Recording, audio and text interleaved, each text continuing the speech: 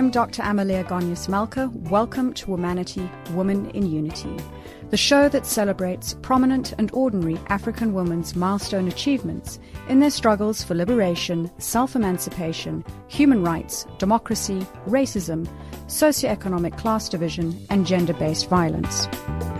Joining us on the line today from Johannesburg in South Africa is a Dr. Kavita McCann, who is a rheumatologist and specialist physician practicing as a senior consultant in the Department of Internal Medicine and Division of Rheumatology at the Chris Hani Baragwanath Academic Hospital. She lectures in the Department of Internal Medicine at the University of the Witwatersrand. She is also the clinical head of the Medical COVID Unit at Chris Hani Baragwanath Academic Hospital and the current president of the South African Rheumatism and Arthritis Association. Welcome to the show. Thanks for having me today. It's an absolute pleasure as we commence our series with Women in Medicine. You specialize in rheumatology, and for the benefit of our listeners, rheumatoid arthritis is one of the conditions. It's a chronic disease, mainly characterized by inflammation of the lining or synovium of the joints, and it can lead to long-term joint damage, resulting in chronic pain, loss of function, and disability. Can you share with us some insight into the types of conditions that you treat? Just as you said, so rheumatoid arthritis is one of many diseases that we treat. The rheumatic diseases really are diseases that affect the joints, the muscles, your connective tissue and bones. And it's usually characterized by a disordered or dysfunctional immune system. Probably what you would have heard of before are conditions like lupus, systemic lupus erythematosus, or SLE, rheumatoid arthritis, things like gout and osteoarthritis. But a lot of these are autoimmune conditions. So basically what it means is that your immune system is attacking your own body tissue and in that way causing inflammation, damage, and really sort of various disease presentations.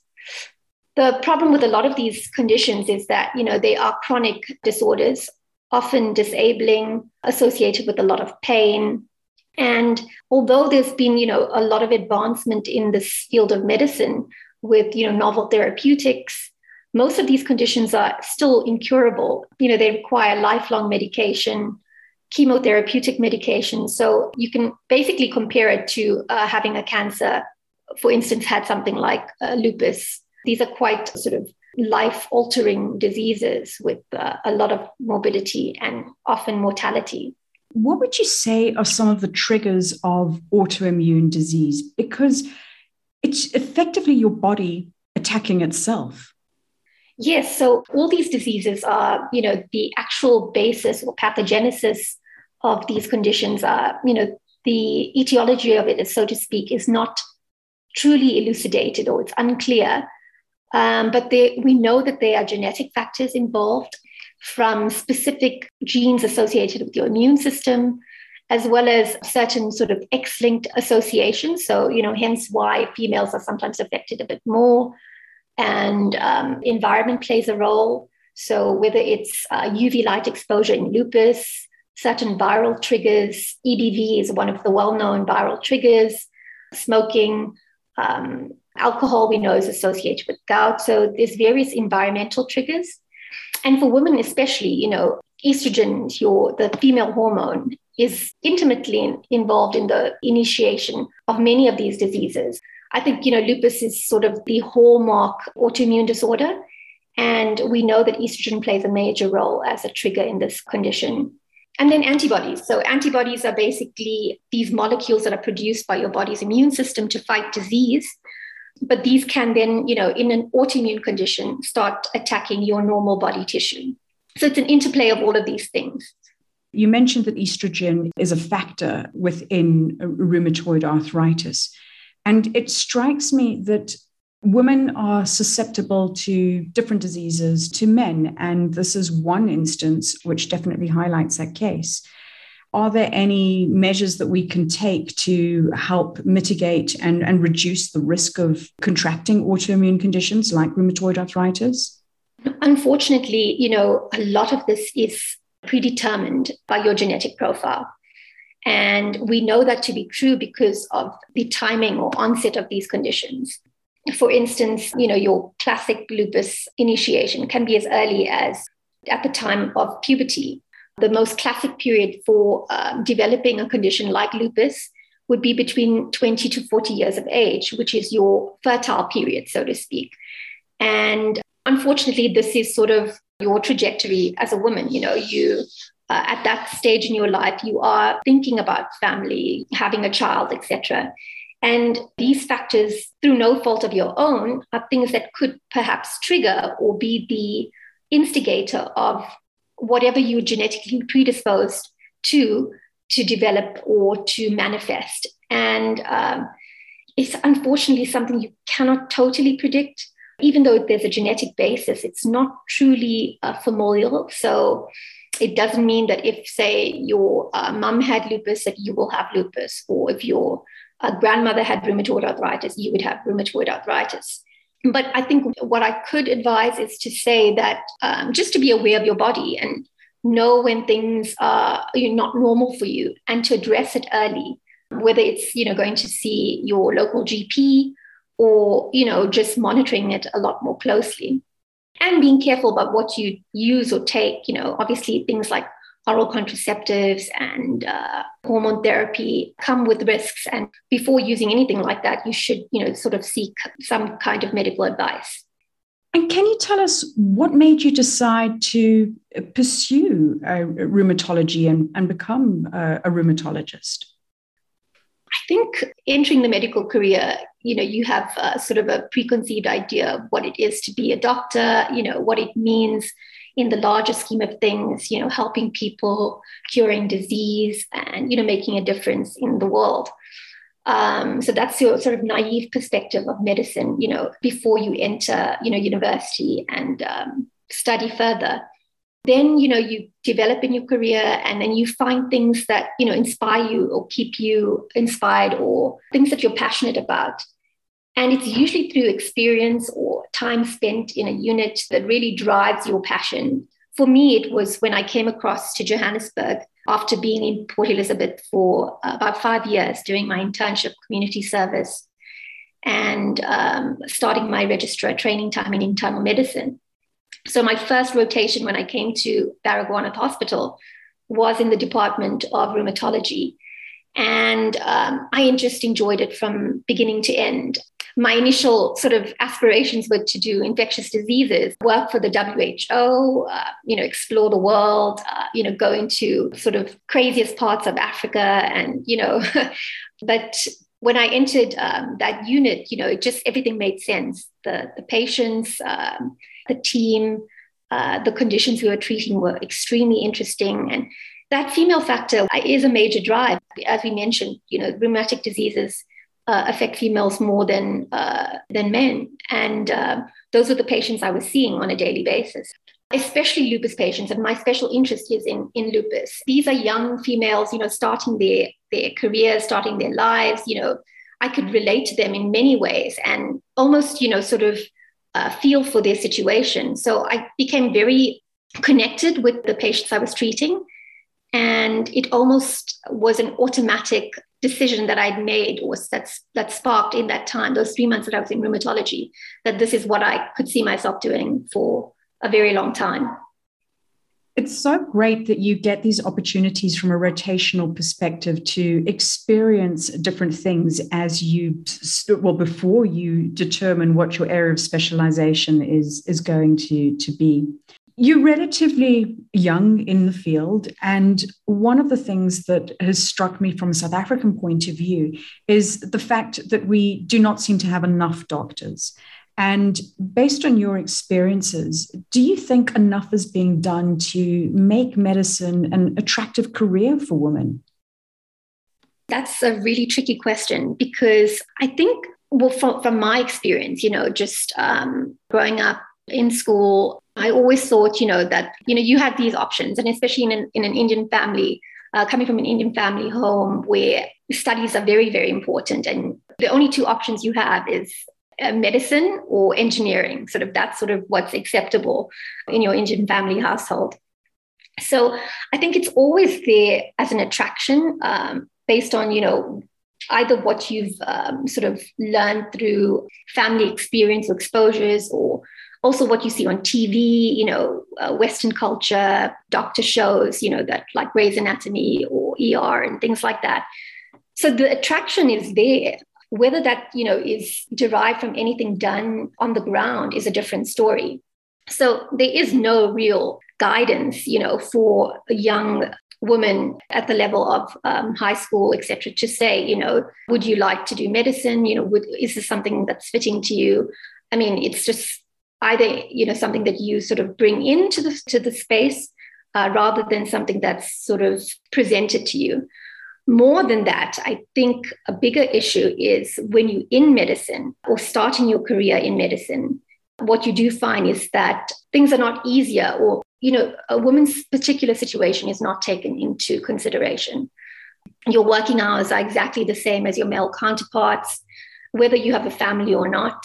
You sort of delay things like falling pregnant or getting married because, you want to, sort of give into your training as much as you can. It doesn't really accommodate for 4 months of maternity leave, so to speak. And I don't know if you've noticed, but many female doctors usually start their family pretty late. So you already sort of, have different concerns as a mother or a prospective mother than, say, somebody in another discipline or field. How do you think some of those dynamics can change? Because what you've raised is incredibly important. And when we start off on our career trajectory, if you take time out of your career, you are negatively impacted. And having a family obviously contributes to that. The issue of being able to stay in the workforce, being able to rise up the ranks of the hierarchy are important factors to progressing a career, which will endure long after your childbearing years. So what do you think we can do to change things? That's exactly it. I mean, just to give you an example, my PhD, I've basically put it off for quite some time because I was thinking of having a family. And, I knew that if I were to start a family, working on a PhD that requires a lot of time and energy would be impossible, So I delayed that and until I had a child. And then similarly, with any kind of academic role or leadership role, maybe not even said or outward, but there definitely is consideration, or there is thought behind your availability and ability to do certain things that, say, somebody who doesn't have those home responsibilities would have. And, you sort of get excluded from these opportunities for sure. And I've seen that I've had that in my career. I think what could be done, or what should be done, is consideration should be made with regards to hours worked by mothers. There should be definitely dedicated time to academics for mothers that might, not work with the hours that, specifically are, dictated by the work standard. But, at the same time, we could still perform and provide a service. And similarly, with regards to employment, a lot of people, leaving the state because, it's such a structured schedule in terms of, where you're supposed to be, especially if you're working under another head or within a department. You have to sort of toe the line. You don't really have the ability to personalize your time as you would, say, in private. So I think, if this was considered, a bit more people would seek employment or take academic positions, take public health positions, rather than be forced to go into the private space and maybe not even be happy there, but do it because they have to. Hi, I'm Zonke Dikana, a South African Afro-soul musician, songwriter, and producer. You are listening to Womanity, Women in Unity on Channel Africa, the voice of the African Renaissance.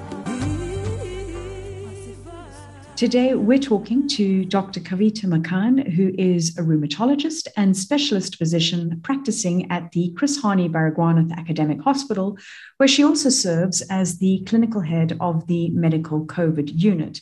We would love to receive your comments on Twitter at Womanity Talk. Dr. Makan, Listening to you, it really epitomizes the fact that our world was, let's say, our working world was created around men's schedules and according to their needs and requirements, and that it has to change to be able to accommodate a female workforce. And given the fact that we make up 50% of the population, these things need to be actively worked into the structures of the workday and the working world to accommodate us. And we don't have to work in a 9-to-5 scenario, but it does need to be able to reflect our needs and the way that we can contribute to society as well as to ourselves on productivity. I agree fully. I mean, that's exactly it. I think it's something that I think a lot of women feel they have to do. They have to conform to this sort of man's world. And I think, we should really be flipping the script and saying there's ways of being effective at work without following traditional patterns and behavior. And I think that's what women offer. And women in medicine in particular, medicine is, well, from my perspective, it's not like any other profession or career. It's all consuming. Even when you're not at work, you're at work. It's just because of the nature of what you're doing. You're treating patients. You take their illnesses, their insecurities about their disease. If they're not doing well, it comes home with you. You question, have I done the right thing for this patient? Coming home with all that burden that I think, is probably easier for a man to sort of separate. But it's hard to juggle the two. And it's definitely hard to escape the emotionality of being a woman and being a woman in a role of carer. Your dedication, though, to the field is really evident. The investment that you put into your work, the fact that you are president of the South African Rheumatism and Arthritis Association, SARAA, which is a national medical society for specialist rheumatologists, as well as other health professionals involved in the care of patients with rheumatic diseases. Tell us how you came about to put your nomination forward and spearhead the organization. So something for me that's very important is balance in my career. So medicine is, quite scientific. At the same time, it's a very social discipline, whether you're, in the clinical setting, seeing patients, working with colleagues, etc. What it lacks or what one of the challenges is being able to find some kind of creativity or outlet for thinking broadly or stretching your legs, spreading your wings. So that's the conventional sort of medical course, whether you're working in a hospital, working in a practice. With the society and involvement in these larger, national organizations, one, you get to expand on things beyond just the clinical space and, exact change in a broader manner. And that appealed to me as, when I was a junior training rheumatologist, still a fellow in the area. And I knew that I could, provide something different, something new, something refreshing to the organization. And I could make it accessible to many people, especially junior doctors that, have seen me as a role model or mentor through the years. And I sort of by chance, when I finished my rheumatology exam, I finished a little bit earlier than, say, the rest of my peers. And my professor at the time said, you finished early. I need you to work on this conference centered around educating non-rheumatologists about rheumatology. So I was just finished rheumatology, not a qualified rheumatologist by a professional body as yet. And I took this project on, head first, created a concept, created a branding, created this event that, from scratch. And I learned so much in the process of that and really met people that I probably wouldn't have met if I hadn't had the opportunity to do the conference. It went off really well. And from that, it became a regular thing. We ended up having it, every other year. Following on from that, I got involved with the SARA National Congress in 2015, 2016. And somehow I landed up with the position of SARA Treasurer. and then found myself on the executive body. And from that time, people saw something in me that probably they thought is somebody who could take this position on and make a difference. And I was lucky enough to be nominated then in 2017, but I decided to defer, thinking that, look, I'm going to be a mother soon, want to do my PhD, this is too much for right now. But then the opportunity came to me again in 2019. And I said, I can't turn it away again. Let me just go for it, regardless of where I am at personally. And so I was nominated and I was lucky enough to be voted in. And since then, since March 2019, I've been SARA president and I've enjoyed it tremendously. These organizations are so important. It's the cultural glue that joins colleagues, practitioners, and, as you said, non-rheumatologists together along with their patients. Listening to the elements that you've spoken about so far, medicine seems to be so integrated within your life that I would imagine that it's quite challenging to get the right balance between adhering to your work commitments, but also living out your family life. What is your secret to juggling that you don't have balls dropped in either sphere, be it the workplace or the home life? I think I have a lot of energy. I think I'm sort of find time where possibly, you wouldn't find time normally.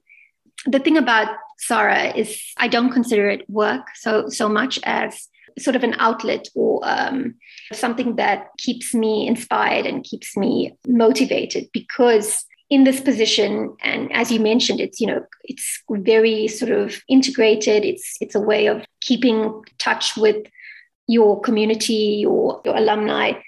And also it's a way of making changes that you would otherwise not be able to do in a position, not of such high standing. So for me, it's, my ability to be creative, to come up with ideas, to brainstorm ideas. It keeps me going and it keeps me interested in what I'm doing beyond just the clinical side of things. There's so many avenues, It's taught me that, medicine is not limited to, what you do on a day-to-day basis, but there's so much more. Creativity is adding fuel to energize you and sustain you as you continue to innovate and create new ways. Hi, this is Lyra, South African Afro Soul singer and songwriter.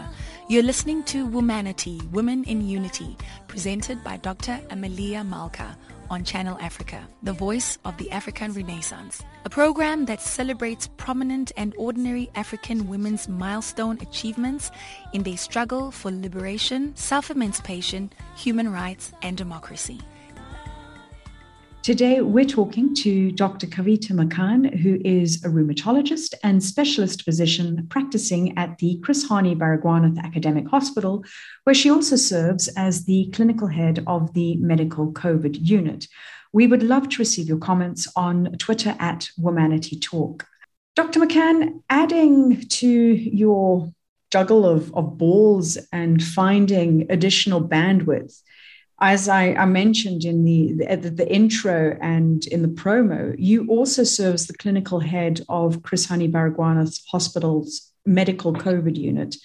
This hospital, for the benefit of our listeners, is the largest hospital in Africa, the third largest in the world.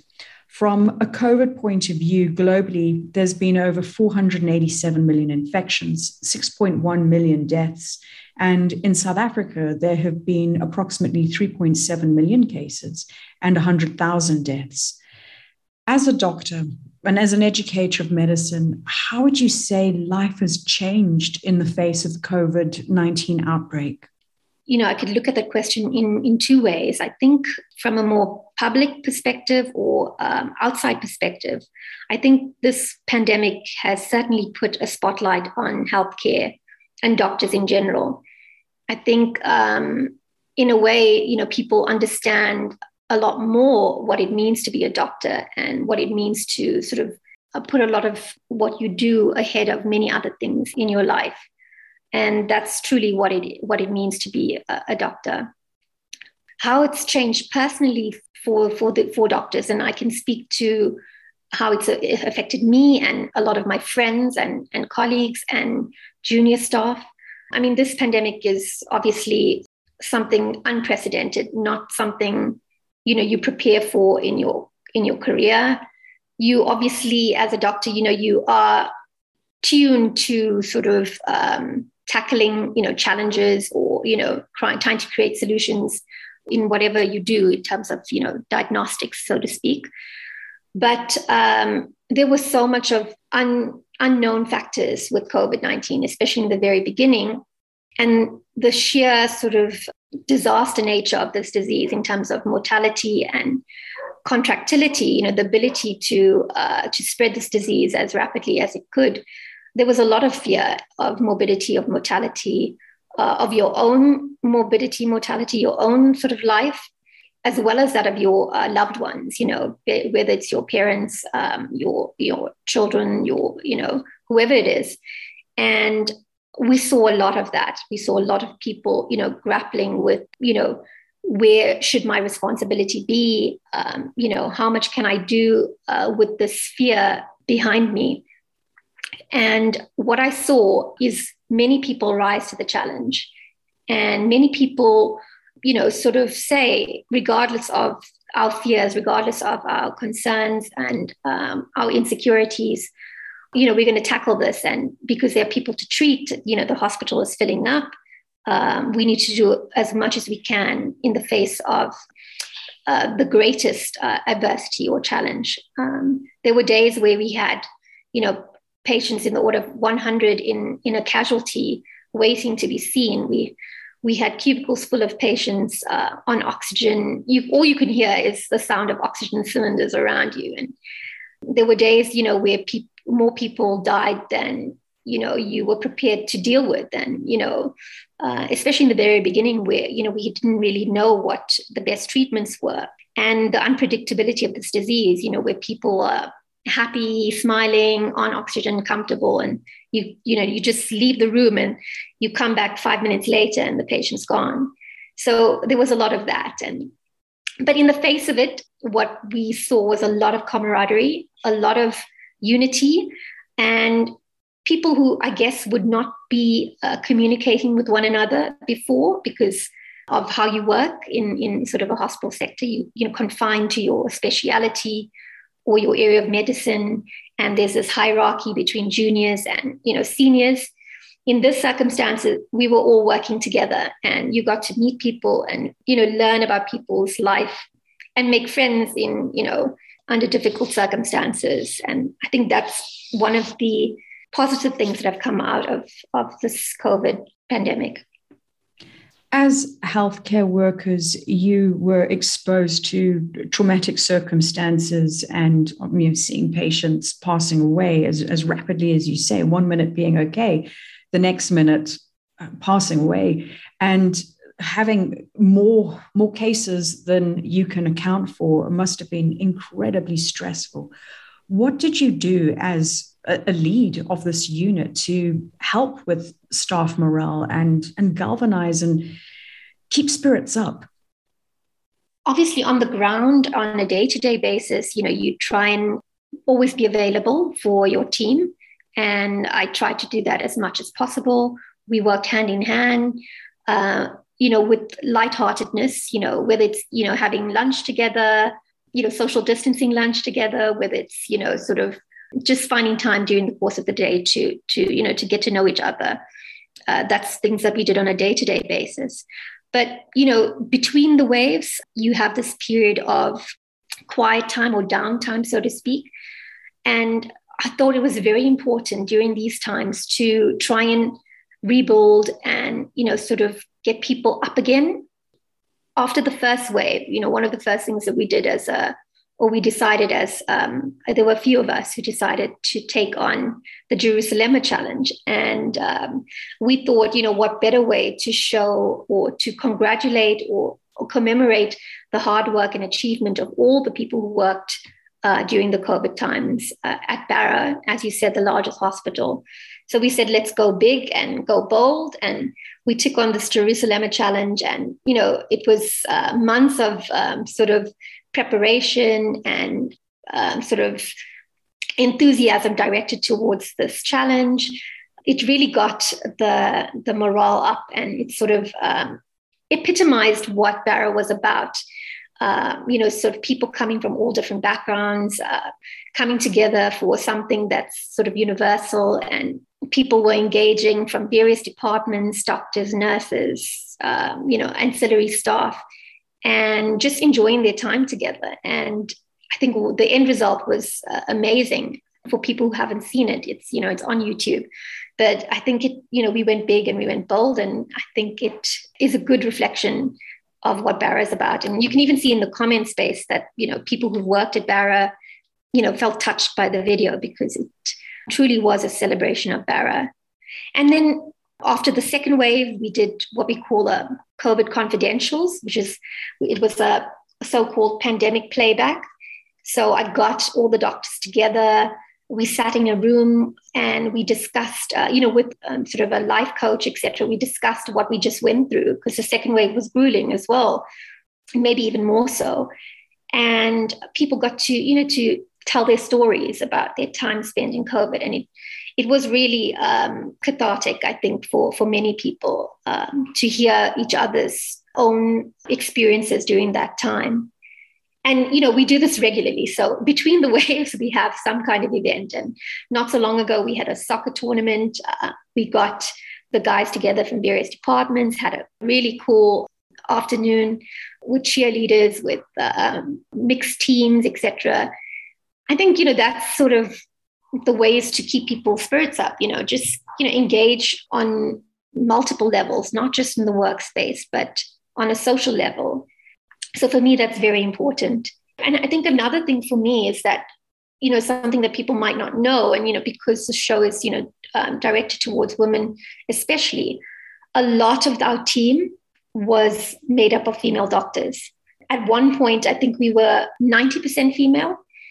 And, these are young, at various stages of their career, but many young females who just entered the space and took charge in this, difficult space. And, we had obviously some strong guys with us who were around as well. But I saw myself as almost sort of, even if I was, not far off in age, I still saw myself as a mother to these junior upcoming doctors. And I still see them, I still would love to see where they go in their careers, because I obviously wish them the very best and continue to hope to see them grow and develop into leaders and great doctors.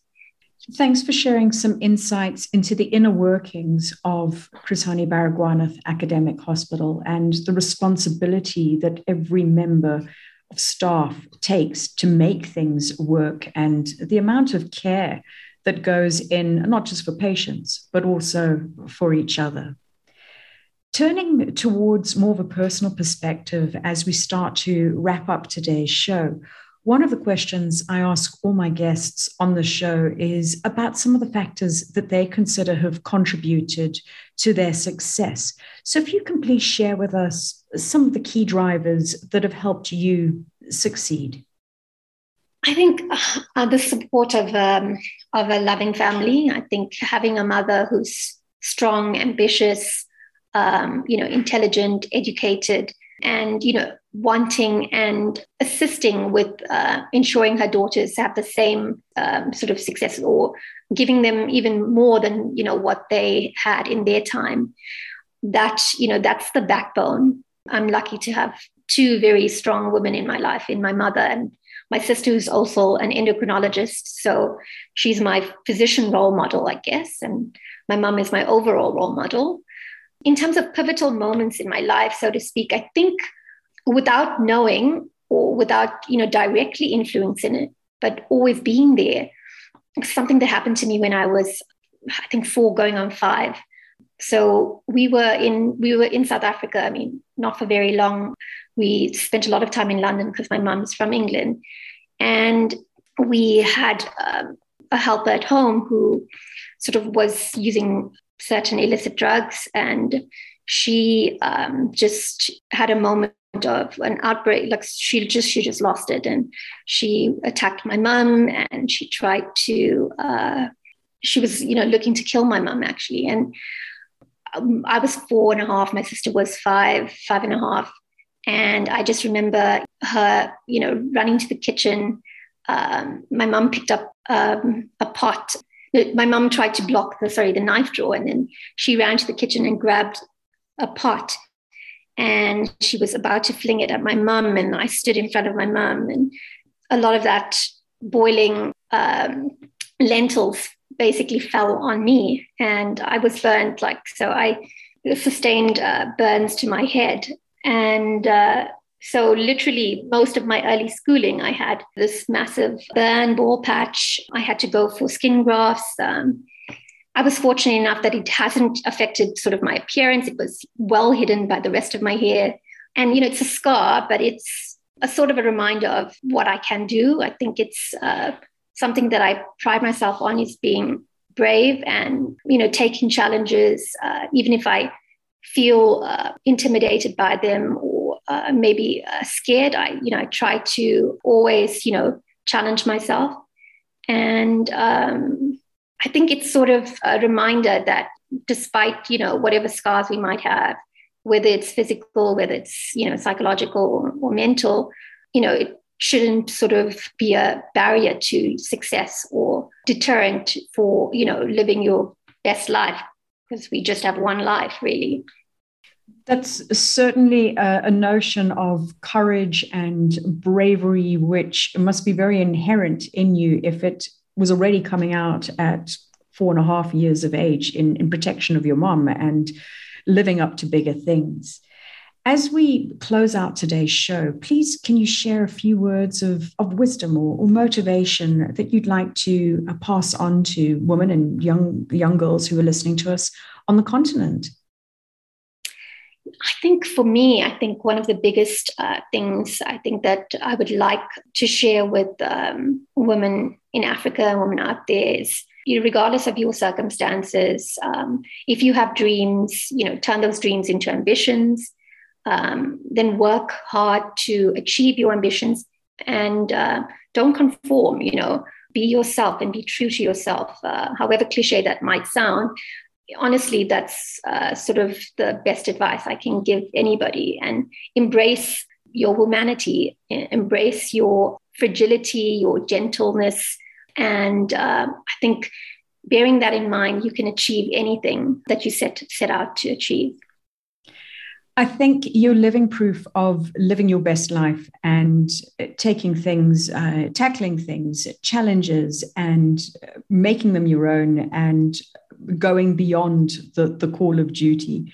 So thank you very much for joining us. It's been a pleasure to have you on the show. Thank you so much. I really enjoyed this conversation with you. I think it's been sort of emotional in its own right, I guess. You have been listening to Womanity, Women in Unity on Channel Africa, The African Perspective. And we've been talking to Dr. Kavita McCann, who is a rheumatologist and specialist physician practicing at the Chris Hani Baragwanath Academic Hospital, where she also serves as the clinical head of the Medical COVID Unit.